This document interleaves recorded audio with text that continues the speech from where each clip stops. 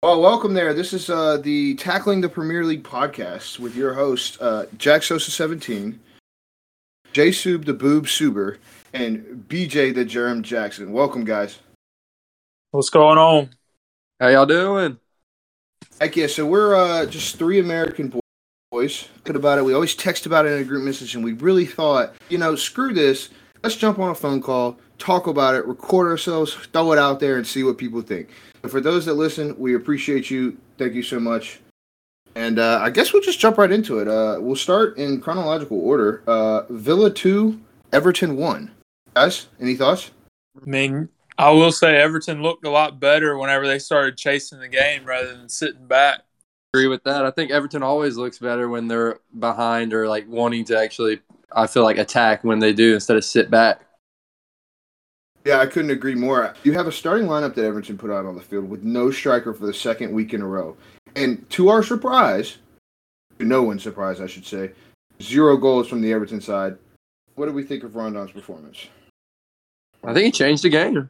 Yeah, absolutely. A target man, bombed the ball up the pitch to him. He brought a couple balls down out of the air. And, which I think that whole target man kind of setup works really well with the three at the back, like Lampard is trying to play, just putting crosses right and left, just one after another. And you got the squad at the back now to play three at the back with Cody and Tarkowski. I think they're going to make a good partnership.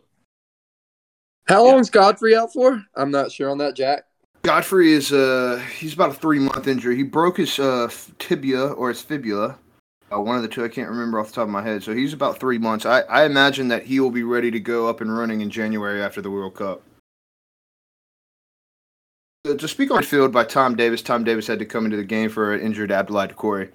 He should not grace the field for Everton, but part of it. Anyways, gives the ball away in midfield, transition out to Ali Watkins. Ali Watkins had acres of space because I think Tarkowski thought he was COVID positive. He decided to stay far away.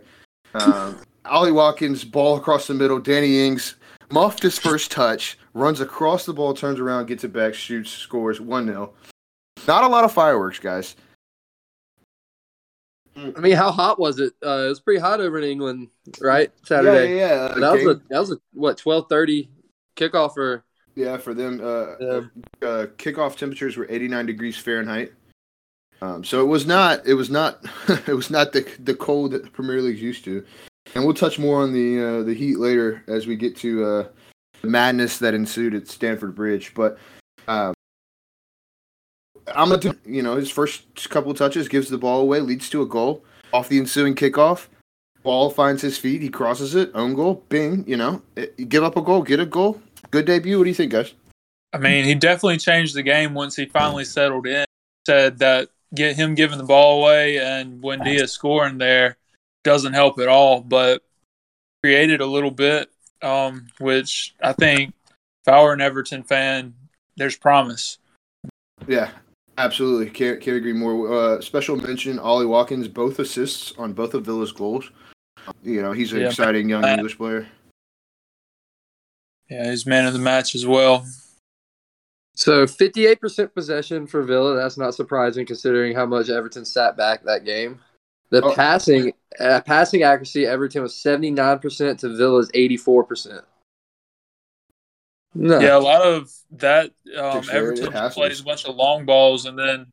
Oh, absolutely. Everton only completed 312 compared to Villa's 459. So yeah. Yeah, and Justin, you're 100% right. The entire first 80 minutes of the game, Everton's knocking long balls up the field to the trio of McNeil, Gordon, and Damari Gray. None. I don't think either of them reached 6 feet. I'm not 100% certain on that, but I doubt any of them reached 6 feet. It's not the best strategy at the moment.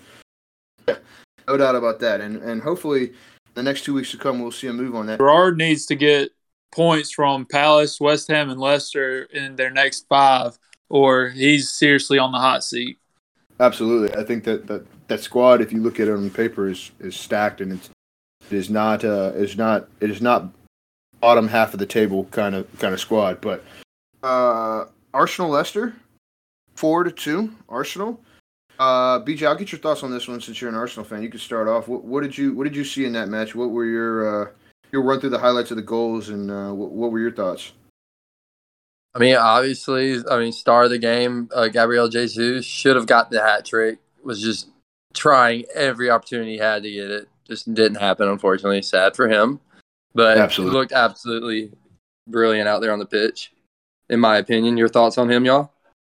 I mean, he looked great. Worth every penny that y'all paid us for him. I mean, two goals and 2 assists in his home debut. You can't ask for much out of £45 million striker? Yeah. Yeah. Gabby's first goal. If you haven't seen it, go watch it. It was an absolute beauty of a strike. Absolutely. Oh, yeah. I do think there was some luck involved with it, but I'll take it. Yeah, there was definitely a deflection in there, I but think there's luck involved in a lot of stuff. So. There's definitely a deflection in there, but the end result you cannot disagree with, and that's something that we're. We'll move right along to his second goal, which was in the 35th minute with a brilliant, I think it was planned set piece. It was just the defender hit it instead of one of our attackers.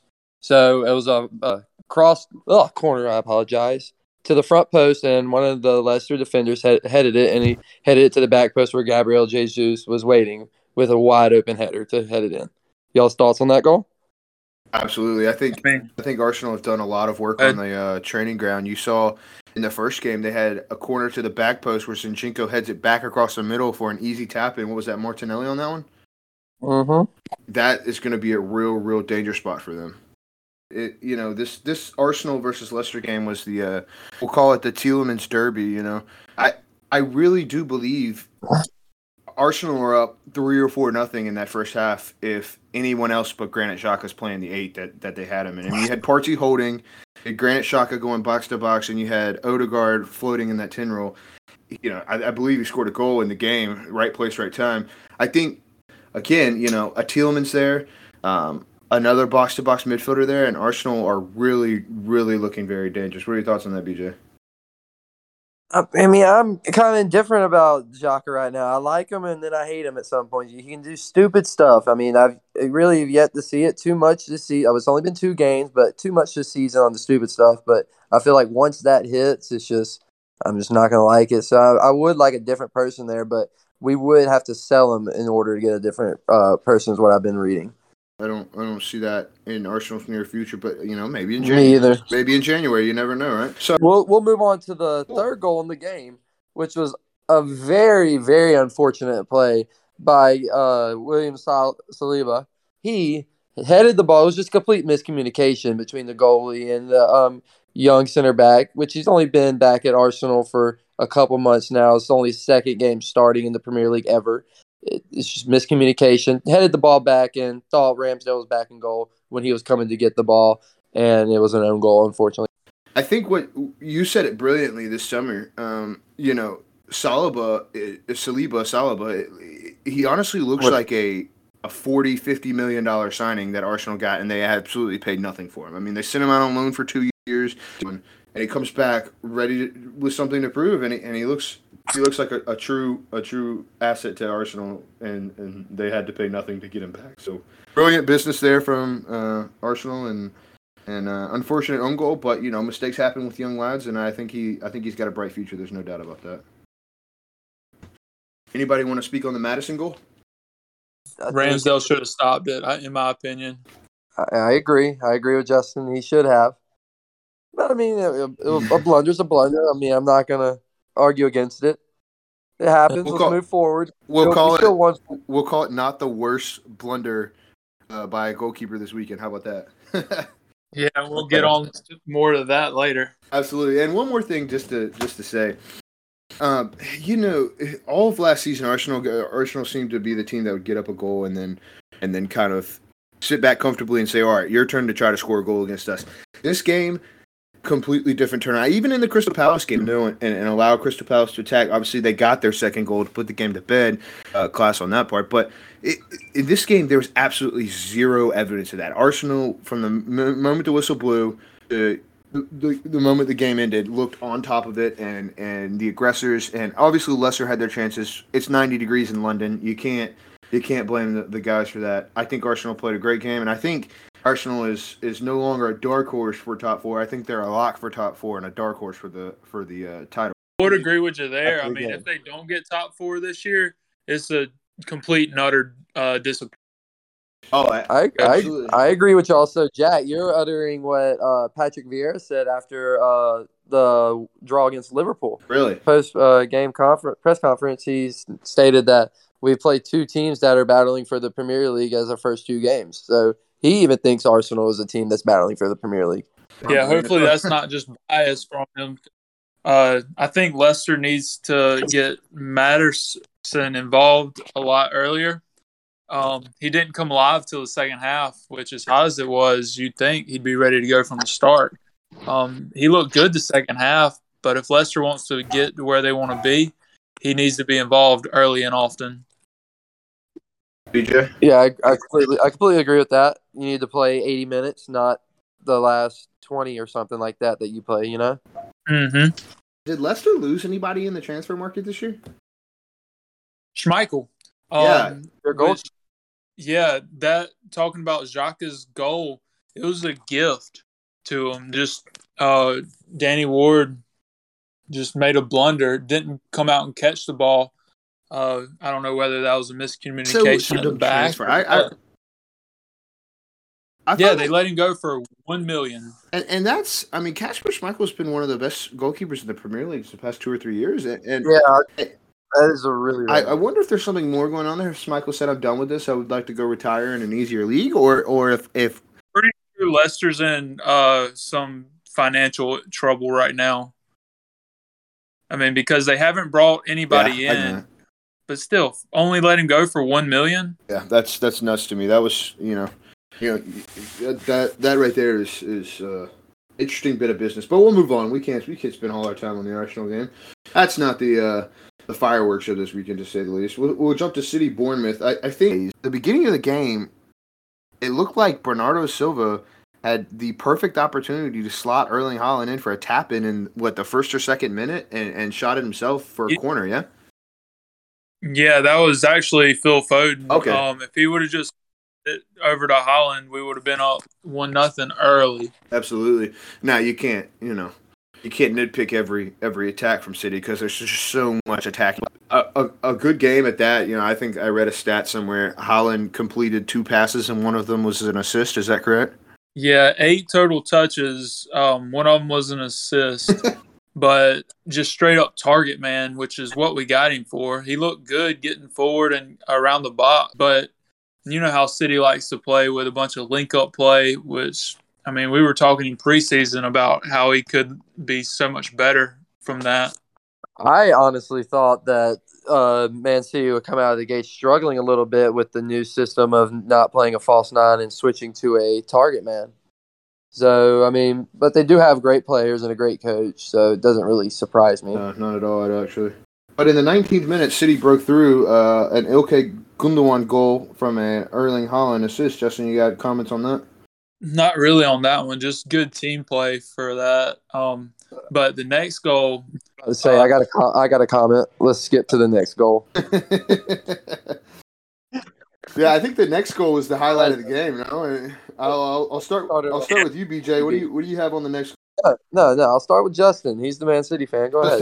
I mean, it was just a lovely piece of skill from KDB with the outside of the foot shot. I mean.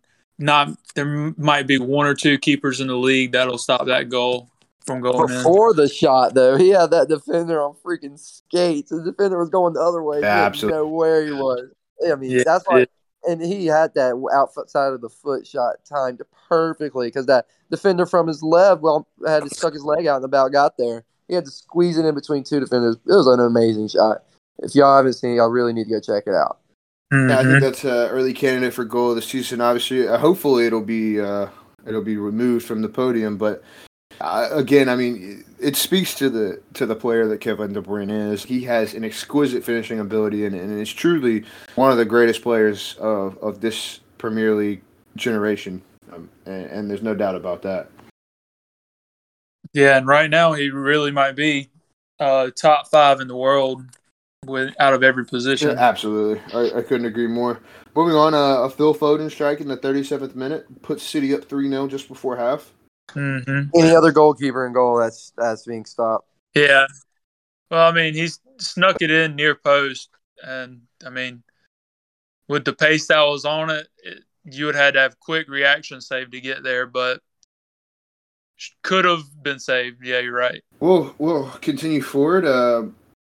Leeds United States. This game I thought was one of the more interesting ones because on paper you look at this game, especially with the performances in the first week, Leeds should be winning this game. What went wrong with Leeds here? I mean, they fell apart defensively. They get called out with their pressing. They're not really organized a whole lot. And then with the second goal, it was a nice pass and good finish by Walker Peters. I think it was Rodrigo that got called out on that, but that one was just really good team play by Southampton. But Leeds, they're leaky at the back. And that's really what it amounts to this game. Absolutely. I couldn't agree more. I mean, I think Jesse March came out there and gave them a great halftime talk, and they listened to him, played a great first 20 minutes, and we're up 15 minutes, we're up 2-0, boom, and then they just got too lazy with the lead, and just Southampton came right back into it. That's what you can't do in the Premier League is just fall asleep with a 2-0 lead. Arsenal know all about it. Yeah, and I think Southampton have to be noted here. I mean, they're one of the teams that you look at and say, they're favored for a relegation battle this season, and yeah, this was a big point. They fought their way back and showed a little bit of fight and said, "Hey, you're going to put some respect on our name. We've been in the Premier League this long." Yeah, and I mean, they still got really good players too. I mean, Mohamed, I can never say his last name. Salisu, yeah. The center back, yeah. I think he's really good and promising. Yeah, Gineppo too, getting forward. Yeah, even Walker Peters and then Ward Prowse, the free kick specialists, are both two special players as well. So we'll keep up with Southampton going forward, but we'll move on now. Brighton 0, Newcastle 0. The battle of who's going to wear which kit. Newcastle came out in their warm-up tops. Because obviously the Premier League deemed that everyone in Newcastle's kits clashed. I will make a key point in the statistics from that game. Brighton and Hove Albion had 13 total shots and 7 on target to Newcastle's 4 total shots and 1 on target. And if it wasn't for a Trippier goal line clearance stop from Nick Pope that he spilled just a little bit, and Trippier's right there to clear it off the line. 2/3 of the ball completely crossed the line, and Trippier put his foot on it. That was definitely a special clearance there. And then could you say Brighton is one of your teams to sneak into the top 6 this year potentially? At the beginning of the season, nah, absolutely not. I wouldn't have thought that, but the way this team plays as a collective unit, I mean, last week in the 2-1 win versus a struggling Manchester United, and this week, you really just stop and you think, okay, Alcedo, wow, took over for Basuma like he wasn't even the player that he was, and then it almost looked like Trossard in that left wing back position where Cucurella was, and we know Trossard, the player he is, he is a creator with that right foot of his. I mean, he definitely had a few really good chances to make a moment. And then obviously subbed on for him, Tariq Lamptey, who beyond me how he doesn't start for this team because he looks like he's full of class and pace. But again, at the beginning of the season, no, absolutely not, BJ. I'd say there's no chance to get top 6 now. I really think the top 6 is wide open at the moment. What say you, Justin? I could easily see Brighton finishing top 8. It'd be a battle for top 6. Just like you said, it's wide open. But as long as Lallana, Gross, and Trossard stay healthy, I mean, they got players coming off the bench. One and Tariq Lamptey, like you mentioned, and absolutely. Mitoma, kid from Japan. He looked great coming in the last 20 minutes or 15 minutes, whatever he played. He had Newcastle defenders on skates all afternoon. I think he created 3 or 4 good chances. Yeah, and like the statistics show, I think Brighton dominated the final third in this game. Obviously, Newcastle had their chances, but Brighton were. Newcastle needs more going forward. I mean, Almiron with only 1 goal last season. He scored 4 in preseason, but that's not whenever it matters, And Alan St. Maximin was their leading scorer last year, and he missed, half the season? Mm-hmm. So they just need more guys up top who can create and finish. I couldn't agree more with that statement. It was a pretty good 0-0 battle. Cool. Would you like to start us off with the next game, moving to Fulham. Yeah, Wolves and Fulham drew 0-0. Fulham missed a late penalty to potentially win the game, and they started out with they ended with a goalless draw. Statistics were possession, obviously Wolves' favor, but in terms of shots, I mean, Fulham were kind of all over their attacking third.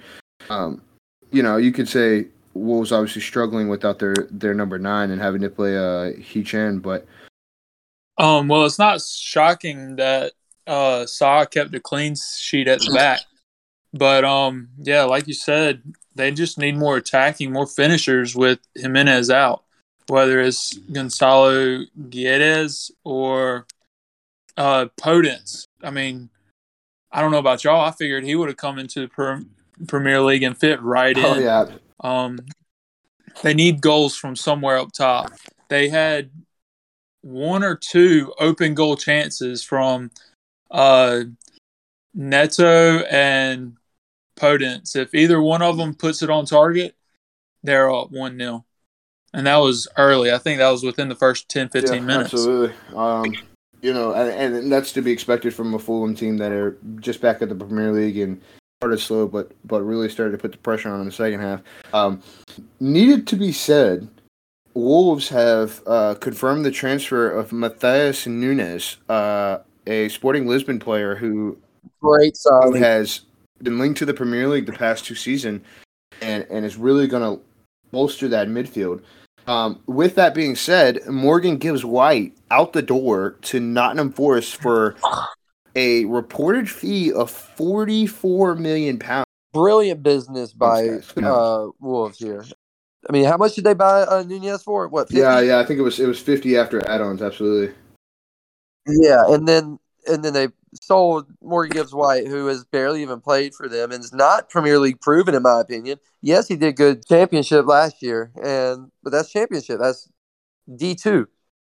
Yeah, absolutely. You're trading a 22-year-old Morgan Gibbs-White out the door to Forest, and then for $6 million, do you take the money you get from Gibbs-White, put $6 million on it, and bringing in a year older but a Europe-proven player in Matheus Nunes, who looks a player. Obviously, we'll have to wait till he gets in the Premier League and Bruno Lage deploys him in that midfield, but he truly has a good chance. Justin, what do you say? I mean, I agree. It really bolsters that midfield between him, Neves, and Matinho. That might be one of the best midfields in the Prem, Yeah. It'll take some time, obviously, for them to click, but they look like another one of those top 6 contenders. They just cannot allow these 0-0 draws, especially to newly promoted teams that they should be beating. And I mean, if we're just talking about it, expected goals, Fulham had 1.2, only compared to Wolves 0.7. Fulham technically should have won the game, but that's just going off expected goals. Anyways, let's move along to the next game, which I feel like we're all going to enjoy talking about. Jack, you want to start? Yeah, I have no problem talking about this one. Wow. Brentford 4, Manchester United 0. You go into the locker room, and instead of getting a team talk from the manager, you got to wait 2 or 3 minutes for him to apply extra sunscreen to his bald head. How does this affect you as a player? This is rough for Man United. Yeah, we'll start with the goals. Obviously, David De Gea with 2 blatant errors to go down 2-0. But talk about it. So a throw in. Cristiano Ronaldo tries to put it down. Gets a little nibble on the leg. Decides to flop and roll around on the floor in prime Cristiano Ronaldo style. Brentford quickly take the ball and counter just as they always do. And granted, Fred, the only defensive midfielder on that team, has vacated the entire central midfield. A pass across the box, and then, a strike that obviously would have been a comfortable save for most keepers from Josh Da Silva in the 10th minute. Slips up underneath David De Gea and goes in the goal, 1-0. And at that moment, at that moment, you look around the faces of the Manchester United players, and there's only one that looks, hey, we got to fix this, and hey, we got to get up and we got to get ready, we got to fight again, and that was Christian Eriksen. What are y'all's thoughts on the first goal and the reaction after the first goal? I mean, it's honestly quite laughable with how De Gea let it in. I mean, the players seemed about as stunned as everybody else was. I mean, I know. Great point. We were loving it, but goodness, Yeah, absolutely. You don't expect that out of him. Like everyone was like on that pitch. So for Man United was absolutely shell shocked right there. They didn't know what to do after that first goal, and then that just led 8 minutes later to that second goal. And in between that, a yellow card for Harry Maguire as well. So it really just fell apart in those 8 minutes and fell apart even more absolutely. after that. Anybody want to give a rundown of the second goal? I mean, De Gea, it was played to him off of a goal kick. Yeah, and then he passed it to Eriksen, who was being pressed. And Eriksen, I mean, that pass should have never been played to Eriksen. Yeah, the man was on Eriksen's back. Yeah, if you're Eriksen, what are you going to do with that? Yeah. I mean, De Gea, if he's got nothing else there, clear it upfield, do something different. Well, yeah. Here's my question for Erik ten Hag, and who am I to question, a great European manager? But your goal kick starts with Lisandro Martinez passing the ball 3 feet to the center of the goal to David De Gea. What do you accomplish there exactly? Other than letting the team have an opportunity. Exactly, and it's not like Lisandro Martinez is in a position to receive the ball right back from De Gea because he's 3 feet away from him, standing there in the middle of the box with someone pressing him as well. I don't see what the end goal is at, and maybe Erik ten Hag has a plan for that, and we'll see in the next couple of games whether United can play out of the back from a 3-yard pass to start the move, but. Again, and I see what they were trying to do. David De Gea receives the ball from Lisandro Martinez. The idea is to get the ball to Maguire outside the box on the right, wide open. The striker cuts off that pass. Good pressing from Brentford, who are known to be a very good pressing team. Thomas Frank has had this in his repertoire all along. So David De Gea decides, let me pass the ball to Eriksen right on top of the D at the 18. And Eriksen can knock that ball out to Maguire. It's the only pass available to Eriksen at that point in time. Hansen cuts off that pass, blocks it, falls nicely to his feet. Eriksen has no clue where the ball is, takes a touch, and puts it in the side netting. And De Gea has no chance. And after that goal, I thought it was interesting, and I don't know if it was just for the cameras, but you saw Ronaldo trying to hype up the team. Like, come on, guys. Like, he had to do it. Like, he had no other choice. If he didn't do that, the cameras would have eaten him alive. And I'm sure they absolutely would have. And they did as well. Oh, yeah. Something would have been said about how he's bringing down the locker room at that point if he doesn't try to show out and pump the team back up. Well, it goes from bad to worse for United in this game, and I think this goal, at this point, United have a wound, a pretty good wound. 2 David De Gea errors, 2 easy goals let up, and just to pour salt in that gaping wound that Manchester United have at this point, you've got a corner played into the back post, headed back to the front post, a headed scrap between.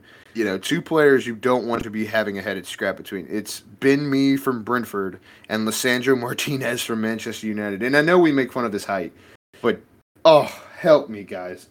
Help me describe the travesty that happened there. I mean, the easiest way to put it is Martinez just isn't big enough for that central back position in the Premier League. I mean, he might look better in the left back role or even central defensive mid, which is what they're lacking. But yeah, he's just not big enough. You'd rather have Varane in there helping defend that corner. Absolutely. I think Diogo Dalot looked pretty decent. I mean, I don't know about playing him at right back. I think he looks better in a right mid role. I mean, he does good getting the ball into the box and getting forward, but getting back is kind of iffy sometimes. Yeah, absolutely. Definitely more of an attacker than a defender.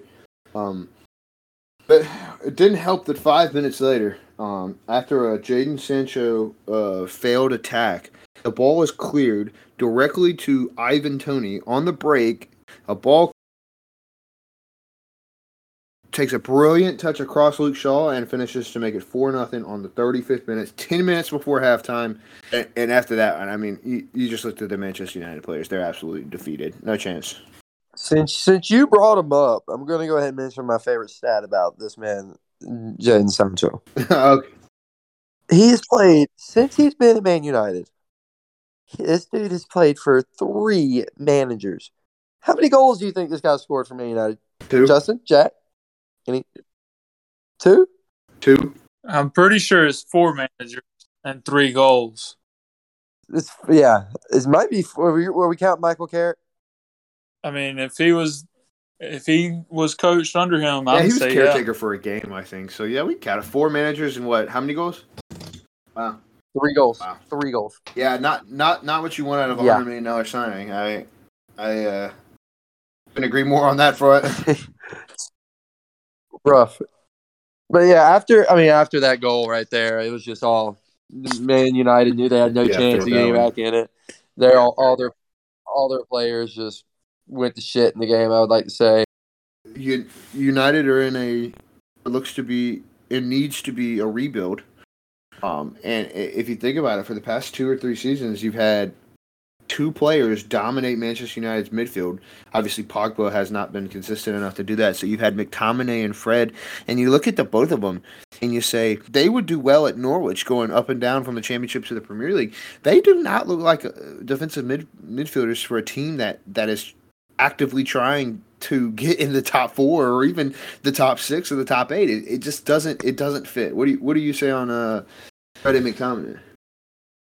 I don't think the midfield's up to par at all. And then, with the transfer rumor that is coming about, with them wanting to go after Casemiro, I don't think that's right for what they need to do at all.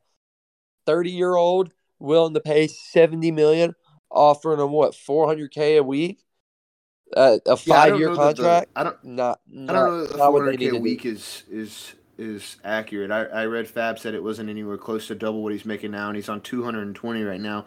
But with that being said, Manchester United at the moment needs stability. I'm going to disagree with you on that one. I think Manchester United at the moment needs stability. They're currently in the market that players looking to move. Are there any center defensive midfielders that can shore up that Manchester United midfield better than Casemiro can at the moment? I don't see one. What do you think? I mean, I don't see anybody else that's available either. And to add on, Eriksen did not look good in a more holding role. He needs to be getting forward, attacking, creating chances, doing what he's known to do. And if you're having him stay back and defend, you're not getting the best out of him. Yeah, I couldn't agree more with that statement. And watching the game, it looked like when Manchester United were in possession, Eriksen dropped deep and looked to pick up the ball in deeper roles. He needs to be making the second to last pass or the last pass and creating there, not creating so deep up the pitch, because you end up bombing these balls high and wide to your wingers. And on the day, Brentford's known for their very good defending and quick counters, but on the day, and even against Brighton, who are also a very, very solid team, it just did not look good. It definitely did not look good. You look at Maguire and Lisandro Martinez partnership. With the season Maguire had last year, I would have been looking to bring in an astute defensive center back that could shore up Harry Maguire, and I don't know that Lisandro Martinez is that player. And then obviously the issues they're having at right back with Aaron Wan-Bissaka being, exiled from the squad, and Diego Dallo pretty much the only other option at right back. I don't see this getting any easier for Erik ten Hag and Manchester United. How long do you think he lasts, guys? I definitely think they give him this season, obviously. Let's give him this season, transfer window next season, a month or two of next season. Let's see. Manchester United heading into the World Cup are in 12th place or below. You sack Ten Hag. No, you can't. No matter how bad it is. I agree you can't. And if he doesn't make it through this year, I think he steps away because of lack of support. Absolutely. I couldn't agree more. Just one more thing. I would love to add that The final score was 4-0, and Manchester United had 67% possession. Absolutely dominate possession, and still got their ass kicked. Love it. Yeah. Yeah, that's something to how Brentford played to their game plan, though. Oh, yeah. I am Credit to Brentford, absolutely not feeling sorry for Manchester United. I don't know if you guys are. I'm 100% not. No, absolutely not. Good. Glad. Love to see the downfall of Manchester United. Even bright and early Sunday morning, we got ourselves a treat of a game. West Ham versus Nottingham Forest, a newly promoted team via the playoffs. And this looked like a game that was nothing like a Premier League, an average Premier League match. I mean, it was end-to-end, box-to-box stuff. Nothing real quality in the final third, but truly stoppage time of the first half from Teo Awanyi with a goal. Justin, you want to speak on his goal there? I mean, it was just a bouncer around the box and kind of got lucky. Just bounced off his knee or right below his knee and rolled into the back of the West Ham goal. Wasn't pretty, but he was there to make it happen. Nico Williams was just launching balls into him from that right back, right midfield position that he's playing, and they looked just a foot and a half off. And this is a new signing, Teo Awanyi. He really looks like he fits the Premier League, and he fits the style that they're looking for the Premier League. And then you add, Emmanuel Dennis from Watford, who they signed, and 15 new signings for Nottingham Forest. Fourth most money spent in the Premier League. Just look at it. Yep. The firepower they have up top with Brennan Johnson, who had an incredible year last year, Teo Awanyi, Emmanuel Dennis, Sam Surridge, Jesse Lingard, and Morgan Gibbs-White. I mean, that potential to be a pretty good season. Well, I was going to say, with the players that they're signing, too, they're setting themselves up, not just for this year, but for the next and the next. Granted that they can stay up the next couple of years in the Prem. And it seems to be other than the Lingard signing, it seems to be a focus on young, promising attacking players, which you can never go wrong with, right? Yep. Yeah, and I would like to go back to Nico Williams. I think he's going to be one to watch this year in that squad. I mean, I would say that he's kind of Zinchenko-esque as far as all the touches that he gets and the crosses that he plays and his ability to get forward. Absolutely. He does. He definitely has that in his bag. The firework finale of the weekend, definitely. Chelsea-Tottenham, 2-2 at Stamford Bridge. And my word, did it not disappoint. You always get excited for a North London derby because you think you're going to see a fight between players. But this time, we got a fight between coaches. A short, older Italian in Antonio Conte, always known to be extra spicy, and a tall, lanky German. Before we enter the actual soccer game itself, if we're putting these two guys in a ring with MMA gloves, who's winning? Tuchel, reach. Yeah, Thomas Tuchel, and if he loses, he's going to make up every excuse in the book. That's right. That's 100% right. I couldn't agree more with that. I just had to get that off my chest. BJ, you want to open us up with a goal summary of the first one? I mean, it was just a beautiful volley from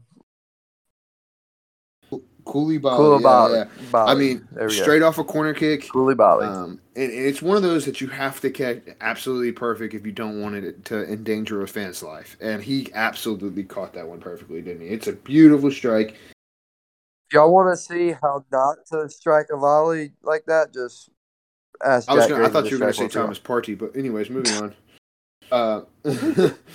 An equalizer came by way of Pierre-Emile Højbjerg. And this is where the fireworks really started off. Obviously, it was in the 68th minute. You had a foul, or a potential foul by Bentancur 44 seconds later, and two touches by Chelsea players later. Pierre-Emile Højbjerg finds the ball on the edge of the box and releases a strike that goes to the side. And there's two Oh, excuse me. There's 3 real talking points in this goal. We'll start with the Bentancur slide tackle on Kai Havertz. Foul or no foul for you guys? 2 reasons I'm going to say no foul.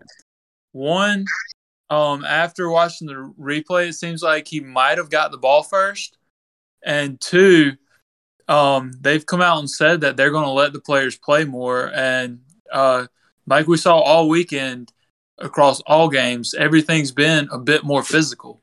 So for those 2 reasons, I'm saying no foul.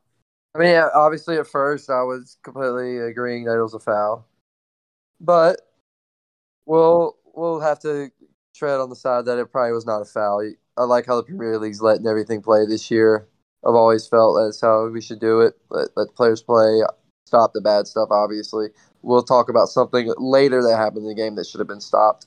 But yes, absolutely. This one, no foul. And I think the Premier League's reasoning behind, their call, if you did notice, it was 44 seconds after or before the goal.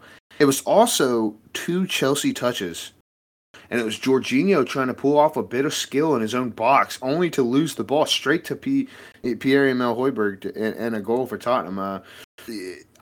Inexcusable bit of business by Jorginho there. What does he bring to this Chelsea side that Thomas Tuchel sees he has to start in the midfield over Gallagher? I don't know. Gallagher will definitely be my starting option there. I mean, we saw how he played last year at Crystal Palace.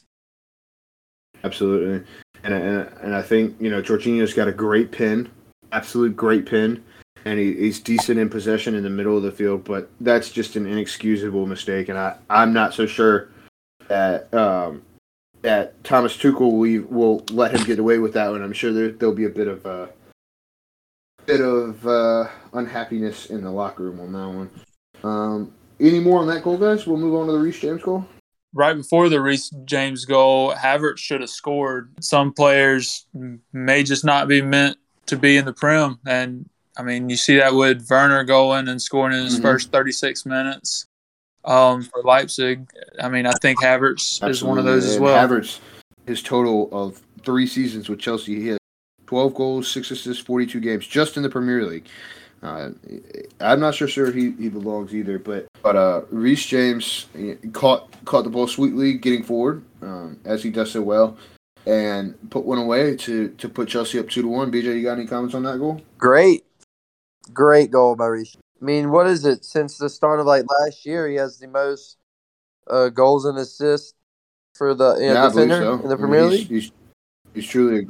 So I mean, dude knows where to place the ball and where to be in the box at the right time. So, well, I guess we'll move on to the fireworks. You got a quick succession of about 3 corners coming from Tottenham Hotspur in stoppage time, and down 2-1 in the game, and one of those, the stoppage came for VAR to look at an incident between Christian Romero and Marc Cucurella. I'll let BJ. You can start on this one. You tell me your thoughts, and then I'll hear Justin's thoughts, and I'll add my thoughts after that.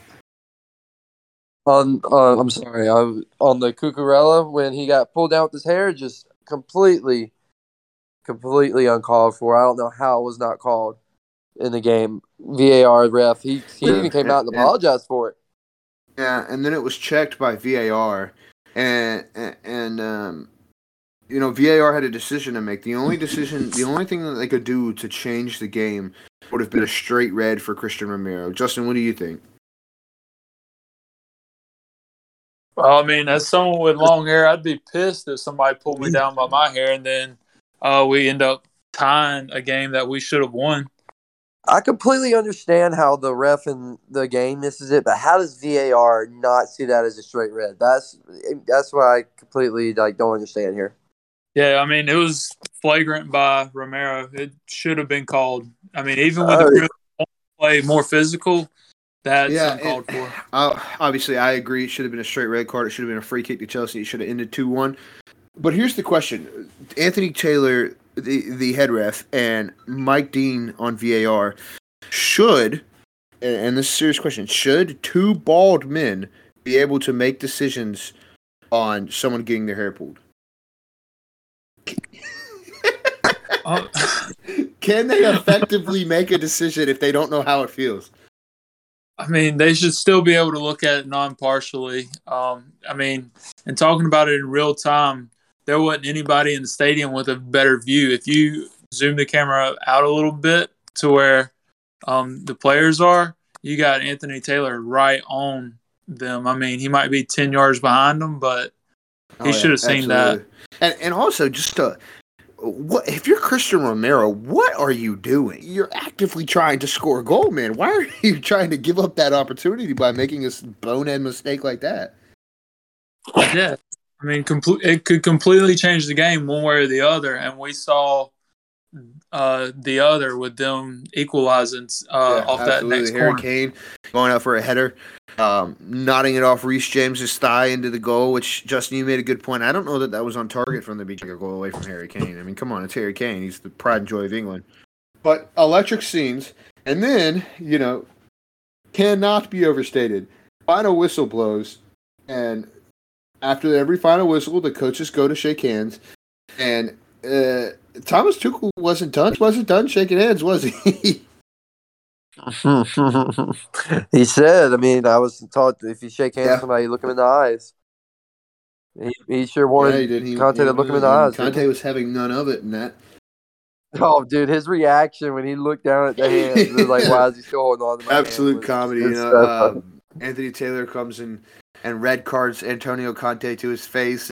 Richarlison grabs Anthony Taylor's hand, drags him over to Thomas Tuchel, says, but Dad, what about him? And Thomas Tuchel rightfully receives a red card as well for his post-game antics. But just abysmal refereeing should never have been a situation that was allowed to take place. I think, the fireworks after the Pierre-Emile Højbjerg goal, because obviously Thomas Tuchel has a case to make there. The Havertz foul, Richarlison standing offside during the shot. But Conte doesn't need to go get involved in it. That's Tuchel versus the referees there. And Conte does go get involved in it. And that starts the first fight. And then, obviously, the fireworks after the game. Abysmal refereeing, obviously, from Anthony Taylor. Nothing new there. Well, I mean, after Reece James' second goal, we may not have even gotten the fireworks that we got after the game. You could argue that Tuchel should have gotten a red for running in front of the Spurs. Absolutely, right in front of Conte. I get yellow or even a red card for leaving your technical area in front of the opposing team's coach, which you've already brushed up with. But again, it just goes back to say abysmal refereeing from Anthony Taylor, and it seems to be a pattern from him. Yeah, I agree. So, Jack, you said you didn't watch much of the Liverpool-Crystal Palace game, so I can start us off with that one. Crystal Palace came out, executed their game plan brilliantly, sit back, let Liverpool dominate possession, pass the ball around them, hold their positions very, very well, knew exactly what they were doing, and then they had their one counter attack opportunity, and boy, did Zaha put that away. Justin, did you see Zaha's goal? Took it early. Oh, yeah. I mean, just like you said, Vieira came out with a game plan, and I think he's one of the better coaches in the Premier League. That's not even how Crystal Palace plays. He completely changed their formation and everything to play this game. Yep. I mean, whenever you're playing arguably top 3 team in the league, that you got to change up a little bit, and he did so very well. I mean, I'd put him up there. I wouldn't say he's as good as Pep and Arteta, but definitely with tactical manager. Yeah, absolutely. Yeah, I mean, they played to their game plan. They got the counter, and Zaha was very calm, cool, and collected for that goal. Took it a little early and put it away.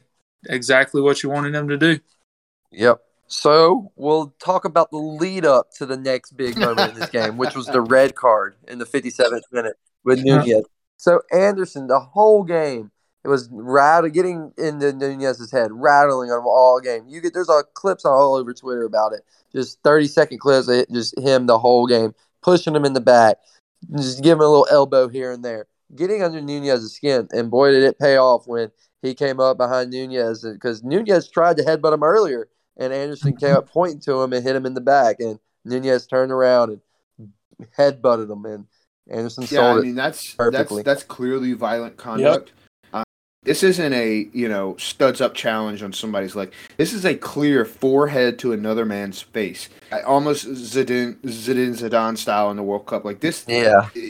Obviously, he's going to get a 3-game suspension, and no more because they're Liverpool, and Jurgen Klopp would make a fuss of it if he get a 5. But I don't know how you don't get a 5-game suspension for that at minimum. Well, I would see a 5 if Anderson didn't sell it as well as he did, and if Nunez made more contact. Like if it was a straight headbutt to the chest, like Zinedine Zidane did, then yeah, 5 easy. But I mean, he dude, there was intentions behind it though. If you go watch the game, it was like not even 10 seconds before it, he flicked his head back and tried to hit Anderson with that headbutt. That's what I'm saying. I could see 5 if he doing. Yeah, absolutely. Contact. I don't. And of course, right after that third game of being suspended is, of course, Everton Football Club and the Merseyside Derby. So we'll that'll be great. We'll cover that after that game. But yeah. Yeah.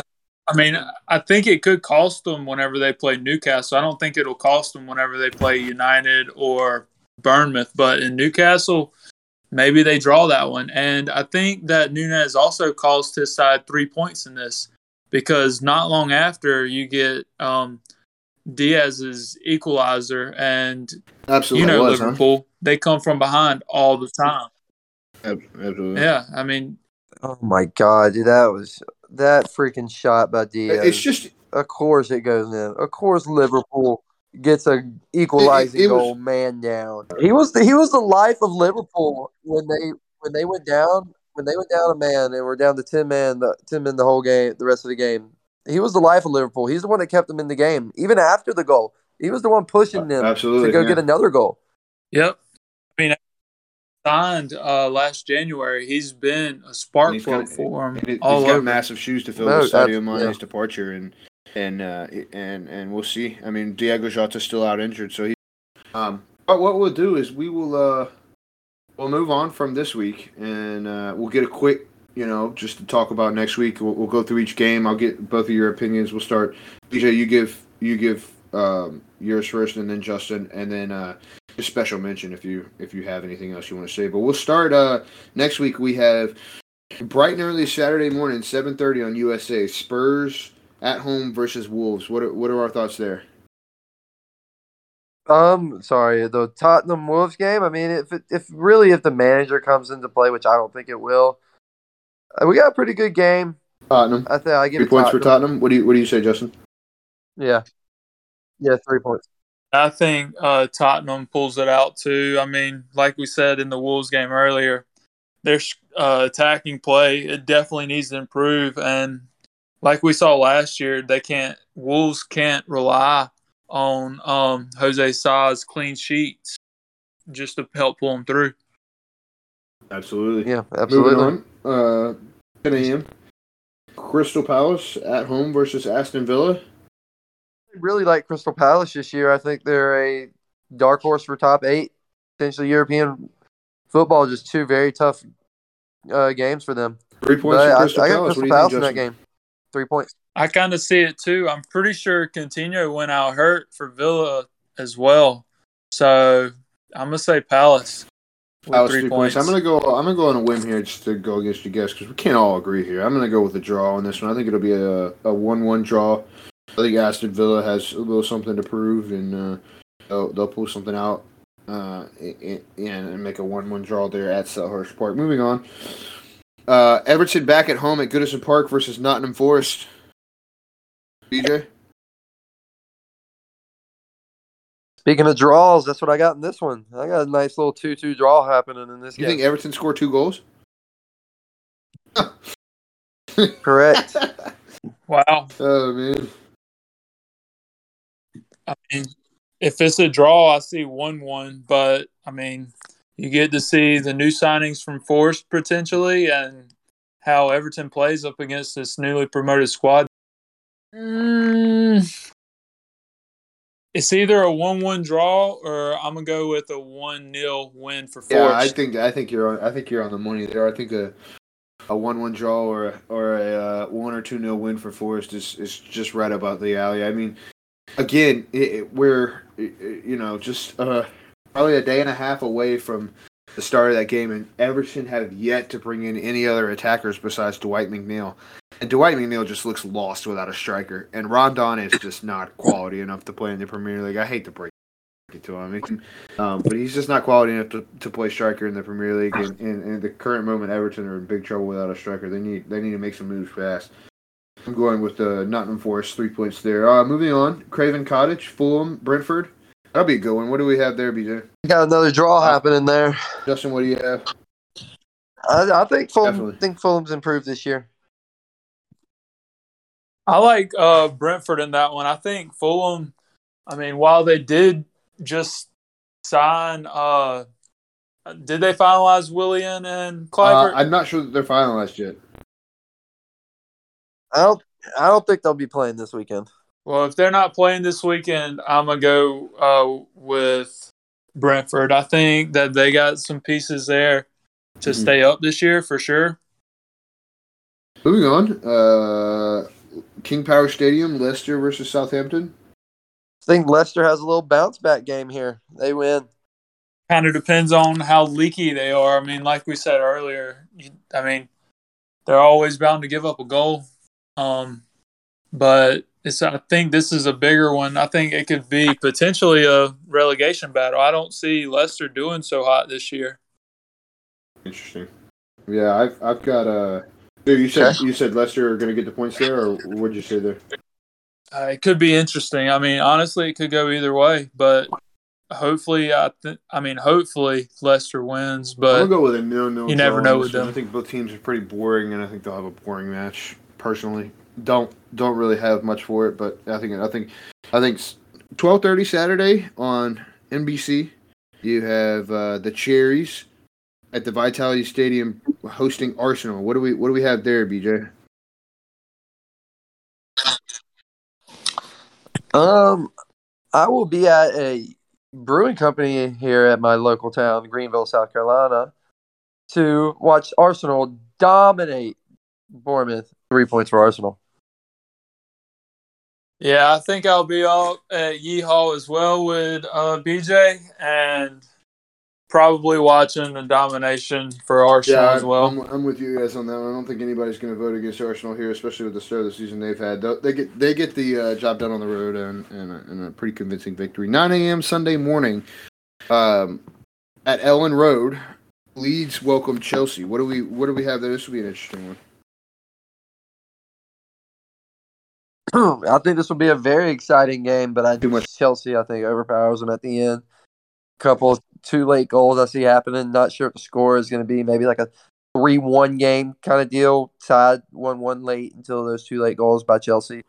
This is a very interesting one. I'm interested to hear your opinions on this. London Stadium, 9 a.m. Sunday morning, our time, I guess, not their time. But West Ham welcome Brighton Hove Albion. What do we have there, guys? West Ham Brighton. I like that game again. That's going to be another intriguing game that happens. Brighton been playing really good football to start it off. West Ham not so much. So I really want to say Brighton wins, but I'm gonna have to go draw here, fellas. 1 point each. Yeah, I think it could be a good one as well. I mean, both are contenders for European football next year. And 11:30 Sunday, the Newcastle Toons host Man City at St. James's Park. What are we thinking there? I got not sure the score, but be another pretty good game. Man City's obviously going to win. 3 points for them. I do think it'll be a good game, though. Newcastle City, both are yet to concede a goal this year, but I think Newcastle lets in a couple. City wins 2-0. That was good. Yeah, I think you'd be silly to vote against City here. This could be a good test for them, but yeah, I think Manchester City get it done on the road. Hopefully they don't wear those abysmal third kit, but you never know with them. I don't know. Moving on, final game of the weekend, Monday at 3 p.m. Old Trafford. can become an absolute bear pit. Manchester United, Liverpool. And before we get into this one, let me just state the last 2 times these teams have met in the Premier League, the scoreline has read aggregate 9-0. And obviously Manchester United have had nowhere near the start of the season that they've wanted. Liverpool 12th and Manchester United in 20th, fellas, last place. I got a draw here happening. I got a nice little 2-2 back and forth game. Yeah, I don't think United scores 2. I'm gonna say Liverpool, even without much attacking. I mean, I guess you're gonna have to start Cavallo since Nunez is out. I'm gonna go 3-1 Liverpool still. Yeah, I don't see this being a very good game for Manchester United.